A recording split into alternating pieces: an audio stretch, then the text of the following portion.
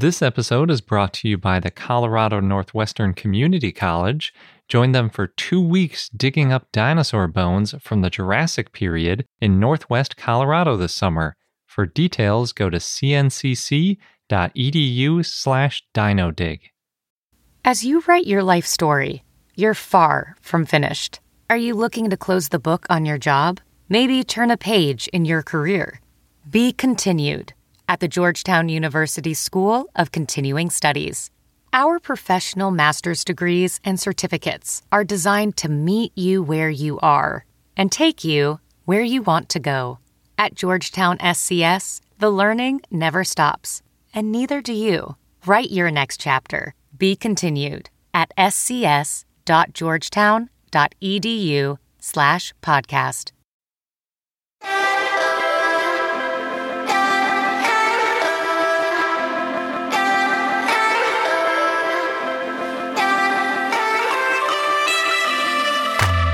Hello and welcome to I Know Dino. I'm Garrett. And I'm Sabrina.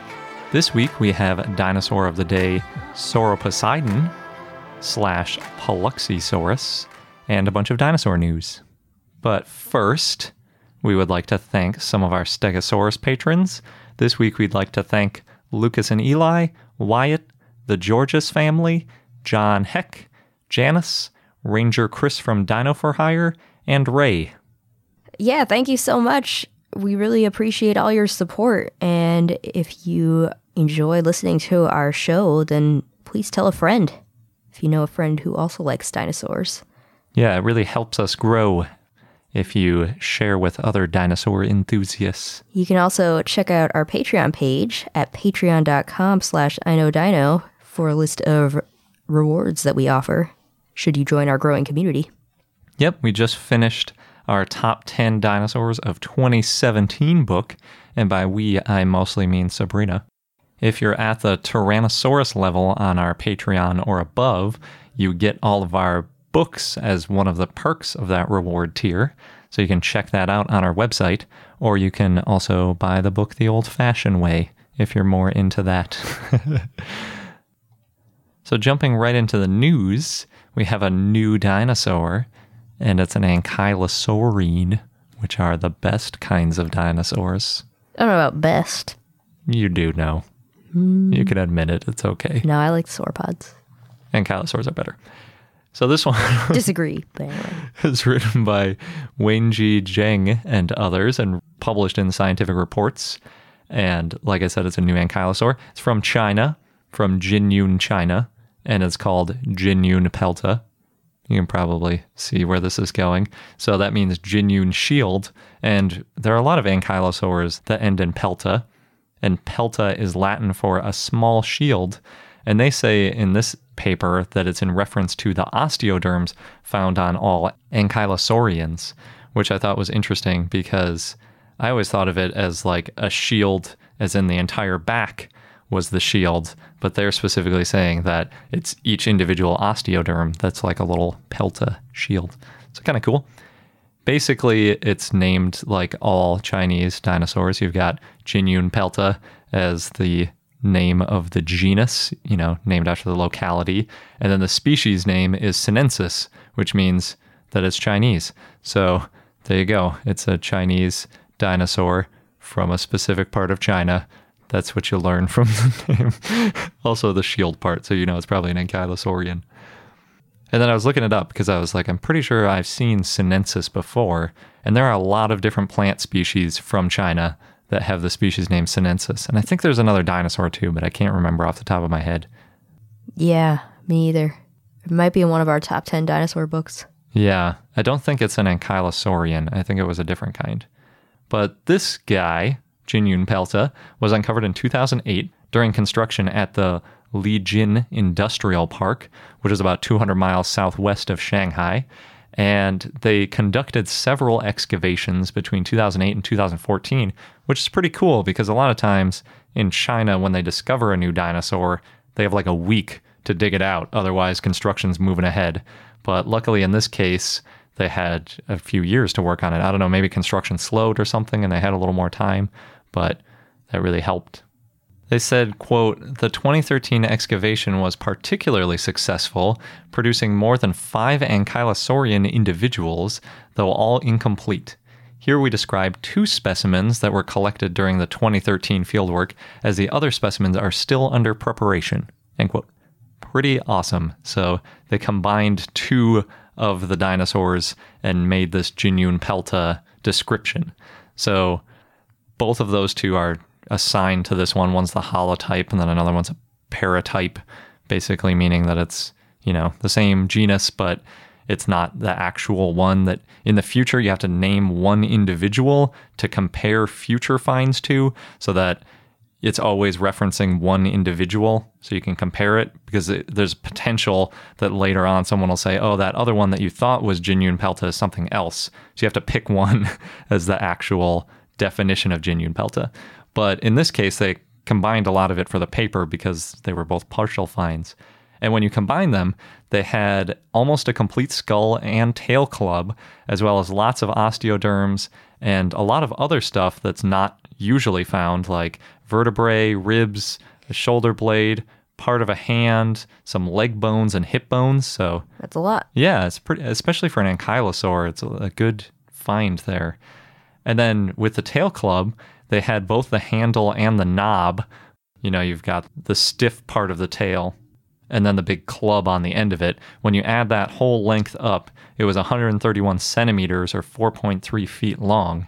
And the knob itself, the club at the end, was 43 by 46 by 9 centimeters or 17 by 18 by 3.5 inches, which the way I imagine this combination is like a 17 or 18 inch rim of a car that's a little bit thinner than a car rim. It's only 3.5 inches deep, and then made of solid bone attached roughly to the tip of the end of a baseball bat. That would be like the size of this thing. And then we don't know, but it could be that the end of the knob could have been covered in keratin or something too, so it could have even been a little bit bigger. So that's a pretty formidable weapon if you can imagine something swinging that at a decent speed. Actually, Jinyunpelta is relatively small for an ankylosaur. It's only 3.5 meters or 11 feet long, so about a third of its length is this tail club. It's pretty awesome. Must be a powerful tail. Yeah. And if you're wondering how big it is compared to other ankylosaurs, this guy's about half the length of Ankylosaurus. So, yeah, quite a bit smaller. It's officially, according to the writers of the paper at least, the oldest ankylosaur with a quote-unquote well-developed tail club knob, meaning that big club at the end of the tail is, basically large enough to be considered well-developed. And that makes it an ankylosaurid. And more specifically, it is in Ankylosaurinae, which is the group that includes Ankylosaurus, also known as the best group of ankylosaurs. It's not the oldest ankylosaurine. According to the authors, Crichtonopelta without a tail club knob is just a tiny bit older. And this one's about 100 million years old. So they're saying that these big tail clubs evolved at least 100 million years ago, which is a huge change from what we thought before. Previously, the earliest known was about 20 million years later, so it pushes it back a good chunk of that Cretaceous period. It's also, they say, the first definitive ankylosaurid dinosaur from southern China. In other words, like the first tail club that's ever been found in southern China. So that's pretty awesome. And I really want to know what the other 3 ankylosaurs are. So hopefully that paper comes out soon too, because I'm very anxious to find out. We've also got a couple new articles about tyrannosaurs. The first one was published in Cretaceous Research by Chase Brownstein, and he talks about how there are only 2 known tyrannosaurs from Appalachia, which is that eastern chunk of North America back when it was split in half by that western interior seaway back in the Cretaceous, and the other one being Laramidia, which is where California and Montana and all that good stuff is. So the Appalachian founds tend to be a lot less well known, and also there are less of them. A lot of them do come from New Jersey, and that's where this individual specimen comes from, specifically the Navesink Formation, which is near the Jersey Shore, if you're familiar with New Jersey. And that formation is known to be from the latest age in the Cretaceous. And it's previously been named, because it was found quite a while ago, it's called AMNH 2550, meaning that it's Good name. the American Museum of Natural History. Yeah, very descriptive. And Brownstein thinks that it might be a new dinosaur. So it was originally grouped with AMNH 2551 through 2553. Also very descriptive. Yeah. And they lumped them all together as one type of dinosaur. And they called that group either a different Tyrannosauroid or an Ornithomimosaur. They weren't very specific about it, but he went through a bunch of math on the different sizes and shapes of different characteristics of the bone, and he related it to Bistachiversur, which is the Bistachi destroyer that was found in New Mexico, and he thinks that it's probably closely related to that Tyrannosauroid. So it might point to a migration across that western interior seaway from Laramidia to Appalachia in the late Cretaceous. Pretty cool. Everybody likes a good tyrannosaur. Or Ornithomimosaur.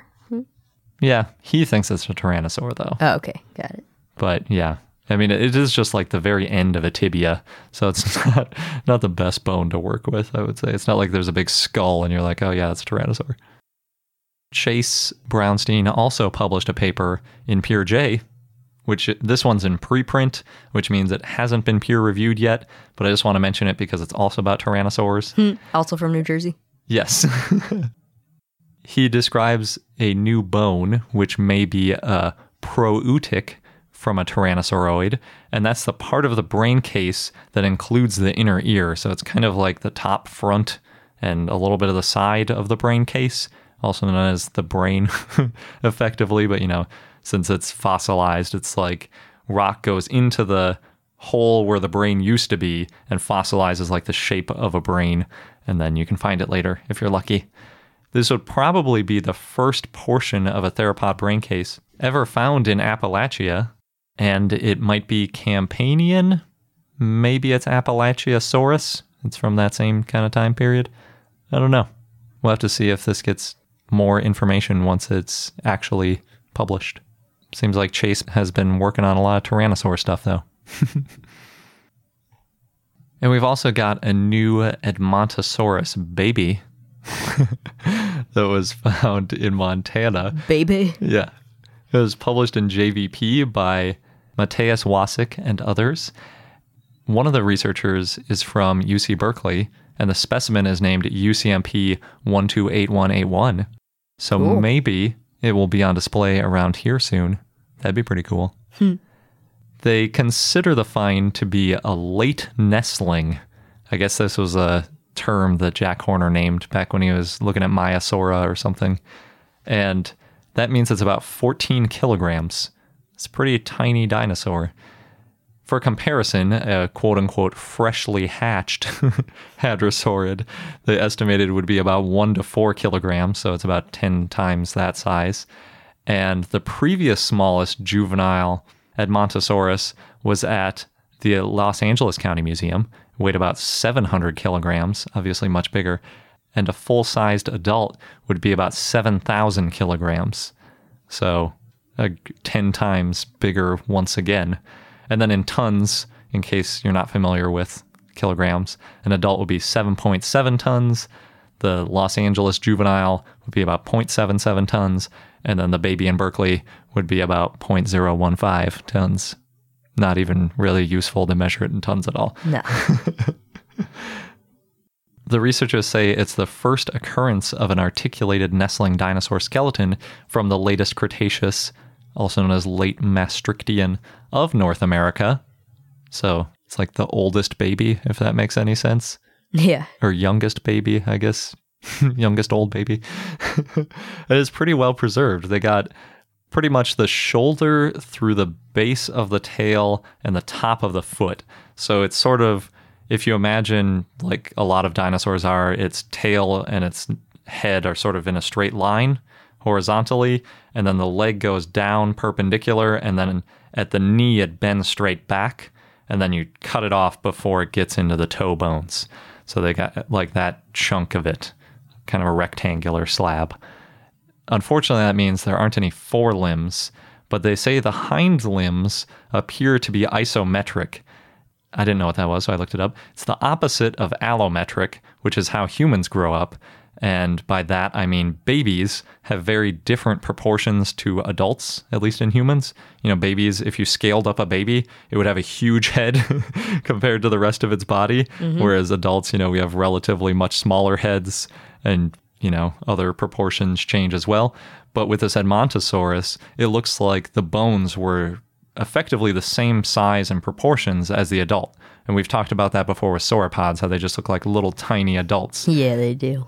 Which might actually make them less cute because they wouldn't have had like big cute eyes. They just had little eyes matching their little heads and all that kind of stuff. They're still adorable. So this Edmontosaurus, the reason they were so interested in it is they were trying to either substantiate or negate the theory that baby Edmontosaurus would have run on their hind limbs, because that's been proposed in the past. It's also been proposed for sauropods. But they think, since the hind limbs look the same in this, barely hatched juvenile, that means that the body didn't change much throughout its life, and it was always set up to be quadrupedal. Like Ducky. I thought Ducky was bipedal. Oh, you're right. Yeah, so not like Ducky. The like opposite Spike. of Ducky. Or Littlefoot. I was thinking because Ducky was a hadrosaur. Yeah, I never knew it was a hadrosaur. Maybe that's why. But Spike and Littlefoot were both quadrupedal, right, when they hatched. So yeah, like those and two. Sarah. Yes. So they would be more isometric, and then they portrayed Ducky as allometric. There we go. And they also followed up by saying that the researchers said that they want to do a biomechanical analysis to sort of demonstrate how it might have walked rather than just looking at proportions. It's really unfortunate they didn't have those forelimbs, because that seems like the key. If the forelimbs were underdeveloped or looked different, that's when you would think it was quadrupedal. If the hind limbs look the same, it doesn't seem quite as informative. But I guess if you look at how the hips are formed, you might be able to, with a biomechanical study, see what kind of range of motion it has. Like if it could rear up high enough to even be bipedal or something like that. We'll have to see what they do. But maybe there'll be a baby for us to go look at. That'd be nice. It would be. The fossil isn't that cute, though. That's too bad. We'll use our imaginations. Yeah. So, jumping into museum news, on March 24th, the Philip J. Currie Dinosaur Museum will be hosting a fossil forum. They're going to have mini lectures from 6 experts, including Dr. Eva Kopelhuis, Robin Sissons, Wendy Sloboda, Dr. David Evans, Dr. Jordan Mallon, and Dr. Philip Currie. Topics include women in paleontology in Alberta, fieldwork in Alberta, and the Canadian dinosaur rush. It costs $30, starts at 9:30 a.m., goes till 3 p.m., and you get lunch. That sounds like a good time. Yeah, that's a lot of really cool people who will be talking. Next, we've mentioned it before, but currently Dippy the Diplodocus is at the Dorset County Museum from now until May 9th. And also on display with Dippy is a collection of art called Naturally Curious. It's the work of 4 artists inspired by fossils, and it includes a 13-foot or 4-meter mural based on Dippy. And paleo artist Mark Witten gives more details in his blog post. He's one of the 4 artists. I wonder if it's 13 feet or 4 meters. That's not really life size. But it could, since it's isometric, be like Dippy at a younger age. It's not just Dippy. It's a mural with Dippy. Ah. Yeah. Gotcha. In Philadelphia, the Academy of Natural Sciences recently had a Paleopalooza festival, and in honor of the festival, Shane Confectionery and Franklin Fountain created this fossil-inspired candy for attendees to try, and they made dinosaur eggs, bone-shaped fondant, and pieces of giant cookies shaped like dinosaur jaws. They also had, they called them herbivore and carnivore flavored ice cream, and the herbivore one was like lemongrass, and the carnivore one had something called lapsang souchong tea, which I don't know that I've had that. Does it taste like meat? Smoked turkey and alligator meat. Oh. So yes, it did taste like meat. That's in the ice cream? Yes. Oh no. It sounds interesting. You can make all kinds of cool flavors. I do not want meat flavored ice cream. It might be good. I don't know. But they also had a Hadrosaurus chocolate skull to commemorate Hattie, which makes sense. And looking at that picture really made me want chocolate, but only in dinosaur shape. That's a very specific craving. Yeah. In Minnesota, the Science Museum is hiring for a paleontologist for the Fitzpatrick Chair of Paleontology, the department director and curator for the paleontology department in their science division. And we'll post a link if anyone is listening and is looking for a job. In other news, in Queensland, Australia, there's an old gold mining town that's looking to reopen their caves that have dinosaur footprints. The footprints are actually on the roof of the caves, which sounds really cool, but the caves have been closed for 7 years because there's been a number of rock falls, so it's kind of dangerous. And the dinosaur caves used to be a major draw for tourists, which makes sense. They were found in 1952 during a gold rush and then confirmed to be dromaeosaur footprints by paleontologists in 1954. So the Queensland government is researching the mines to make sure it's safe for the public. And one way may be to use drones to see, I guess, how the rocks are falling or something. Yeah, I guess that makes sense. I wonder if they'd be flying drones. It seems like that'd be tricky to do in a cave. Anything's tricky in a cave. Yeah. Seeing is tricky in a cave. Yeah. They got lights. Yeah. I was just imagining, because I've flown drones a little bit, I'd be bashing into the walls of the cave, and then the only way to get it up again would be to like go down and pick it up or send another drone in after it. And then, they all just pile up. And then you're just covering up the dinosaur footprints. With piles of drones. They keep breaking when I run them into the wall. Yeah. In Jacksonville, Florida, Jacksonville Zoo and Gardens has dinosaurs again. It's the Dinosauria exhibit. It's open from now until July 7th, and they have 21 life-size animatronic dinosaurs. They've got T-Rex, Triceratops, Spinosaurus, Carnotaurus, Therizinosaurus. Yeah, that's a good one. That is a good one. You don't see that one too often. They also have a dinosaur-themed spring camp from March 19th to 23rd if you're in the area. I don't know what that entails, but it could be fun.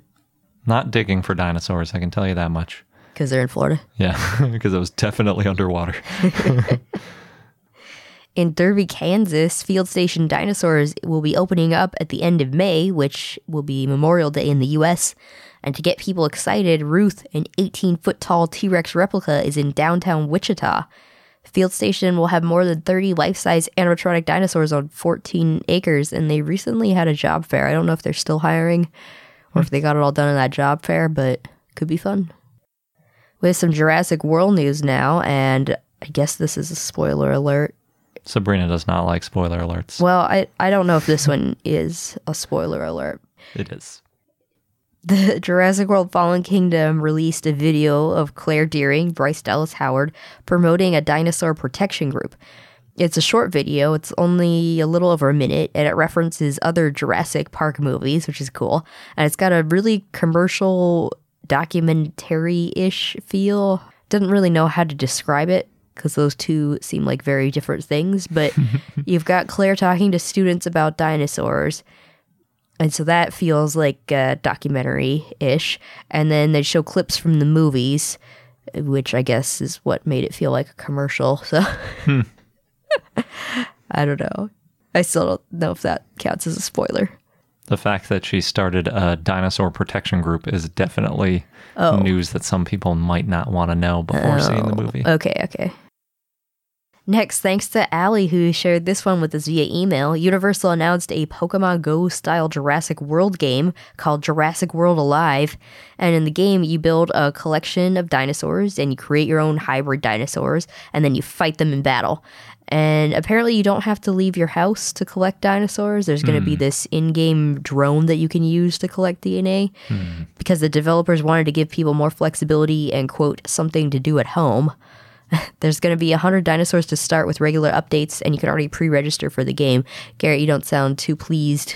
With the drone aspect? Mm-hmm. Yeah.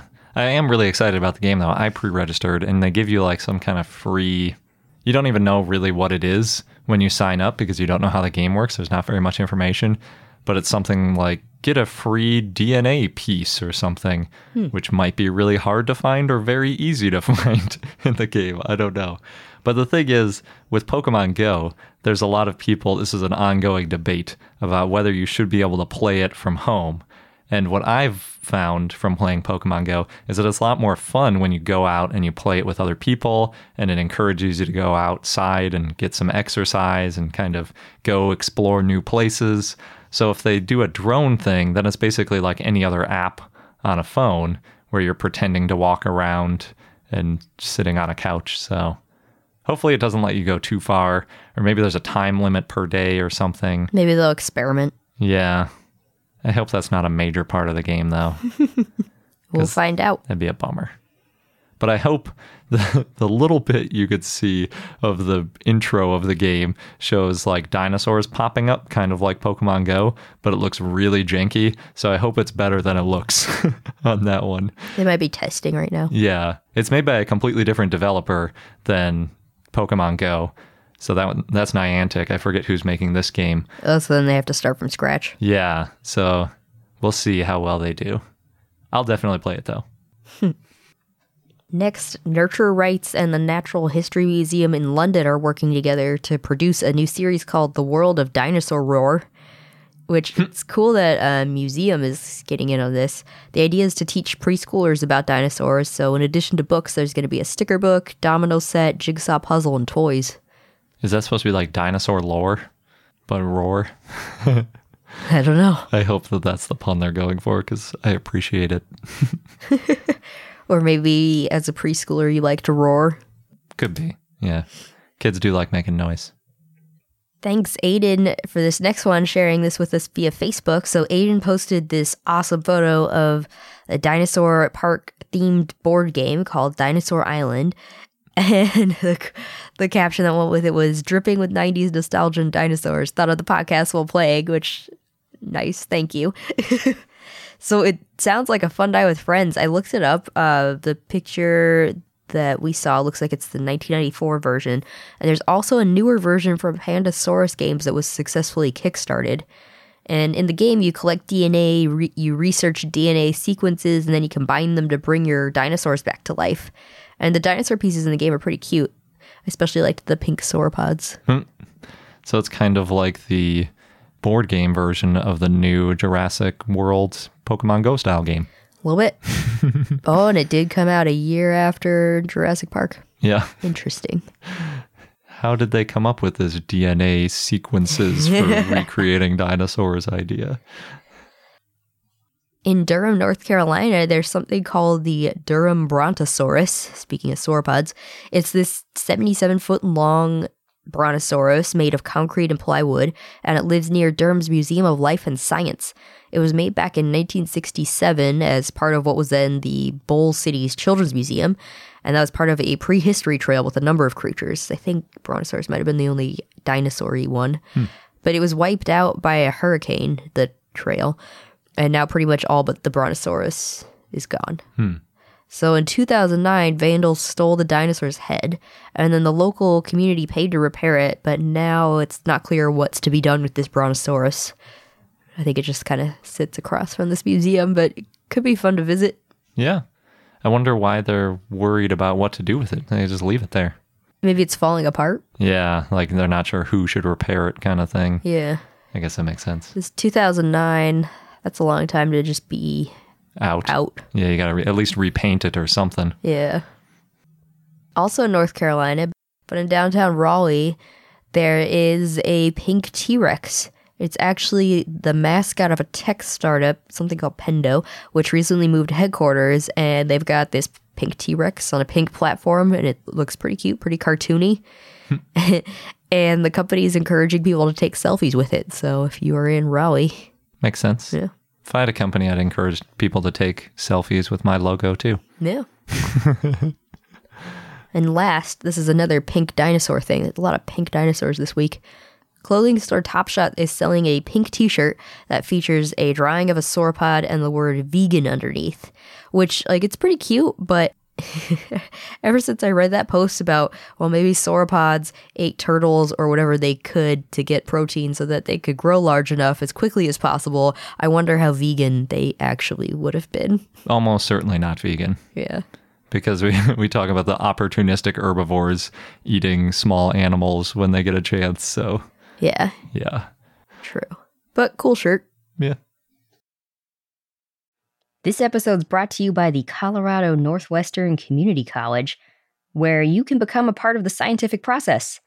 As a participant, you can go on a real-life dinosaur dig, and you'll be helping to advance science and our understanding of the ancient world.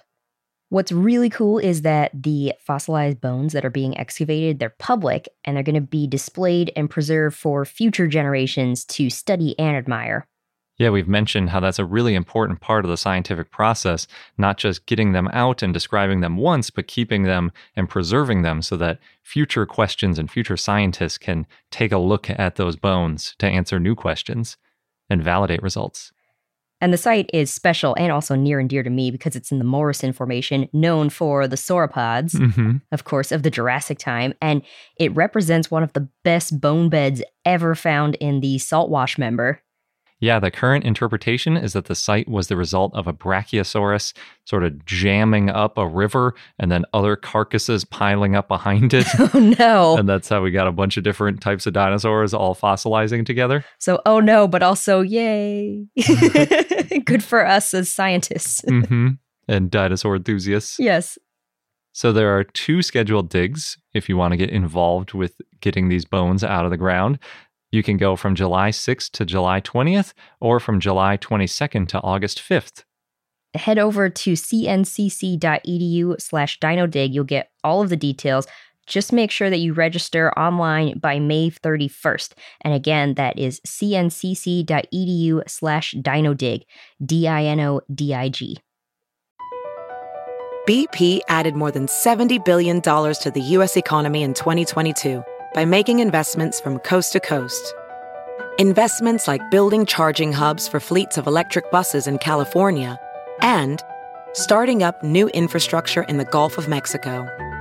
It's and, not or. See what doing both means for energy nationwide at bp.com/investing in America.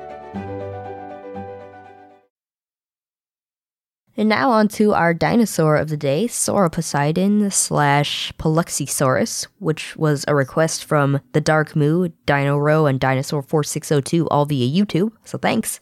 This is a complicated story, so I'm going to start with Sauroposeidon first. Sauroposeidon, the name means earthquake god lizard. It was named after the Greek god Poseidon, who's associated with earthquakes. It lived in the Cretaceous in what is now the U.S., It was a sauropod. Fossils and tracks have been found in Oklahoma, Wyoming, and Texas. And it was described in 2000 by Wadle, Cifelli, and Sanders. The holotype was found in 1994 at the Antlers Formation by Bob Cross, who's a dog trainer. And Dr. Richard Cifelli and a team from the Oklahoma Museum of Natural History excavated it later that year. The first Sauroposeidon fossils described were 4 neck vertebrae found in Oklahoma near the Texas border, and each vertebrae was really long. The longest one was 4.6 feet or 1.4 meters. Oof. Yeah, and the vertebrae have these tiny air cells and are thin, which is what made the neck lighter and easier to lift. And made room for those sweet, sweet air sacs. Exactly. But since these were so large, at first they thought that the fossils were too large for any animal and were instead tree trunks. But in fact, they're actually the longest known dinosaur neck vertebrae bones. Cool. So Matt Wadle, who was then a grad student, and we actually interviewed him in a previous episode all about sauropods, he analyzed the vertebrae in 1999 and realized that no, these aren't tree trunks. So they sent out a press release, and it got a lot of media attention, which led to a lot of inaccurate headlines of the largest dinosaur ever. It was probably the tallest known, but it's definitely not the longest or heaviest, especially now. Yeah. But anyway, Wadle said, quote, Sauroposeidon was an unexpected discovery because it was a huge gas-guzzling barge of an animal in an age of subcompact sauropods, end quote. Not many sauropods have been found in North America from the early Cretaceous, and most of them were shrinking in size, so that made Sauroposeidon stand out. The type species is Sauroposeidon protellus, and Sauroposeidon was so large that the ground probably shook when it walked, so protellus means perfect before the end in ancient Greek. It refers to Sauroposeidon being the last, most specialized sauropod known in North America from the early Cretaceous. It was originally thought to be a brachiosaurid and closely related to Brachiosaurus and Giraffatitan, so Sauroposeidon's size is based on comparisons with vertebrae from the Giraffatitan specimen in Berlin's Natural History Museum, which is the most complete known brachiosaur, even though it's a composite. So Sauroposeidon's estimated to be, from what I could find, 112 feet or 34 meters long and weighing about 50 to 60 tons. It could reach up to 59 feet or 18 meters high with its neck extended. So that means it probably ate from the tops of trees. Its neck is estimated to be 37 to 39 feet or 11 to 12 meters long, based on the assumption that it has the same proportions as Giraffatitan. But it had a more gracile neck than Giraffatitan, and if the rest of its body is just as slender, then it might have weighed less, especially if it had an air sac system, as Garrett was talking about. Yeah, it sounds like it did if they found pneumaticity in the vertebrae. Mm-hmm. So the fossils found in Oklahoma show that it lived in an environment similar to modern-day Louisiana, humid with river deltas, bayous, and lagoons. And now I'll move on to Polyxysaurus. So there were Polyxysaurus specimens from the Twin Mountains Formation in Texas, including a partial skull and tracks that were previously named Polyxysaurus jonesii and are now considered to be a junior synonym of Sauroposeidon. And they were reclassified in 2012 after a reanalysis by Michael Demick and Brady Foreman. So Demick and Foreman also reclassified additional specimens found in the Cloverleaf Formation in Wyoming as Sauroposeidon, and these show Sauroposeidon may be more closely related to titanosaurs than brachiosaurids. At least 7 individuals have been found between Texas, the Twin Mountains Formation, Oklahoma, the Antlers Formation, and Wyoming, the Cloverleaf Formation. These all now considered Sauroposeidon specimens. The Demick and Foreman suggested that sauropods from the Cloverleaf Formation were referable to Sauroposeidon based on shared derived characters of a juvenile cervical and the Sauroposeidon holotype, and that Polyxysaurus from Twin Mountains Formation was not distinguishable from the Cloverleaf sauropod and had the same characteristics as the Cloverleaf sauropod, which makes Polyxysaurus a junior synonym. There's also tracks that have been found, and some paleontologists think that the footprints from the bed of the Paluxy River in Texas are of an Acrocanthosaurus stalking a Sauroposeidon. Ooh. So now Sauroposeidon is thought to be a basal Somphospondal titanosauriform instead of a brachiosaurid, which makes sense because it had some similar features, and other basal Somphospondales, such as Erkatu and Qiaowanlong, have similar cervicals to Sauroposeidon. So that mixes up our whole idea about comparing it to Giraffatitan. Yes. And Matt Wadel has accepted all of this in one of his blog posts on Sauropod Vertebrate Picture of the Week. He seemed pretty thrilled that people were working on this and figuring it out, so that's cool. It's always cool when more dinosaurs get added to the one that you named. Mm-hmm. So let's go back to Polyxysaurus for a minute. Before becoming a synonym to Sauroposeidon, Polyxysaurus was actually mixed up with another sauropod, Pleurocoelus, which just adds more complication. So Pleurocoelus was found in Maryland in the late 1800s, and the bones found in Texas were thought to be the same dinosaur when Polyxysaurus bones were found and described in 1974 by Juan Langston Jr. Only Pleurocoelus was known from North America from the early Cretaceous, so they grouped them together.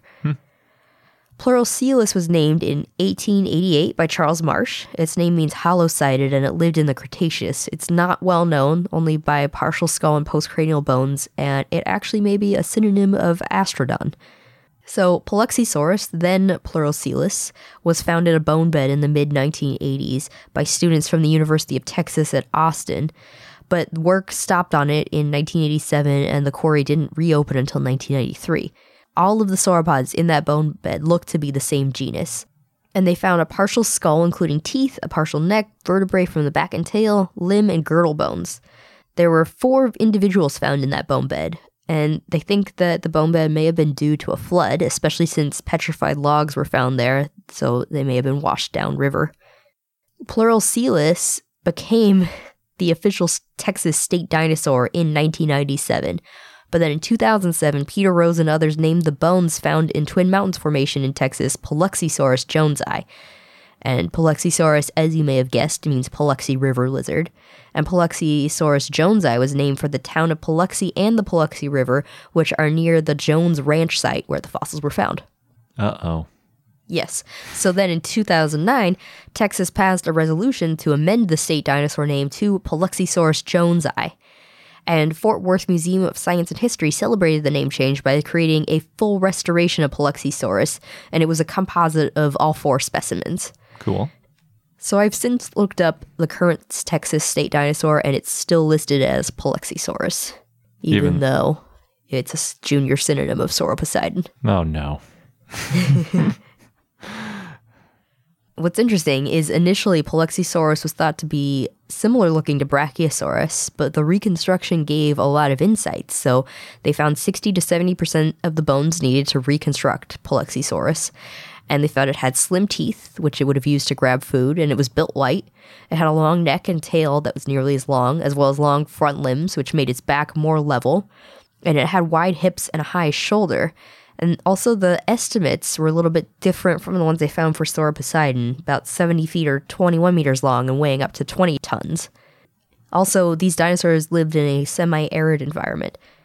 But anyway, full-grown adult Sauroposeidon would have probably been safe from predators, but juveniles may have been prey for Acrocanthosaurus or Deinonychus or Utahraptor. And other dinosaurs that lived in the same time and place include the sauropod Astrodon, just adding to the confusion, and the ornithopod Tenontosaurus, and other animals included amphibians, reptiles, fish, crocodilians, turtles, and early mammals. So long story short, there's a dinosaur. It was originally called Pleurocoelus, then it got renamed to Polexisaurus, and finally that one was synonymized with the previously existing Sauroposeidon. Yes, but the Texas state dinosaur is still Polexisaurus. I wonder if Texas will ever rename that, because Paluxy is, so Texan. Yeah. That now that it's this dinosaur that's from all sorts of different places, not even originally named from Texas, makes it a lot less exciting for them. Yeah, I don't know. Maybe Oklahoma should make their dinosaur a Sauroposeidon. They can battle it out. Maybe. And our fun fact of the day is that humans and ground-dwelling birds are essentially the only living animals which spend their entire adult lives walking and running bipedally, or on 2 feet. Oh. So I say ground-dwelling birds because obviously regular flying birds spend a lot of time flying, although while any bird is on land, they are all bipedal because they can't use their wings to walk like pterosaurs might have. And then there's also some apes and lemurs that are also primarily bipedal while they're on the ground, but they spend a lot of their time in the trees, so they don't spend that much time walking and running. And then there are also some other animals like kangaroos, rodents, and lizards that switch between bipedal and quadrupedal locomotion, but a lot of times they can't walk or run bipedally. They do one or the other, or like kangaroos hop. So yeah, ground-dwelling birds and people are pretty much the only ones that just spend our days walking and running. Thought that was pretty interesting and fun and a fact. Is it fun? We don't hang out in trees or fly. But it's nice to be able to walk. I like walking. Yeah. On 2 legs. And that wraps up this episode of I Know Dino. Thanks for listening, and don't forget to tell your fellow dinosaur enthusiast friend, take a listen if they're into dinosaurs. Or multiple friends if you have lots of dinosaur enthusiast friends. Yes. Bonus points. And if you want to join our growing community, check out our page at patreon.com/iknowdino. Thanks again, and until next time.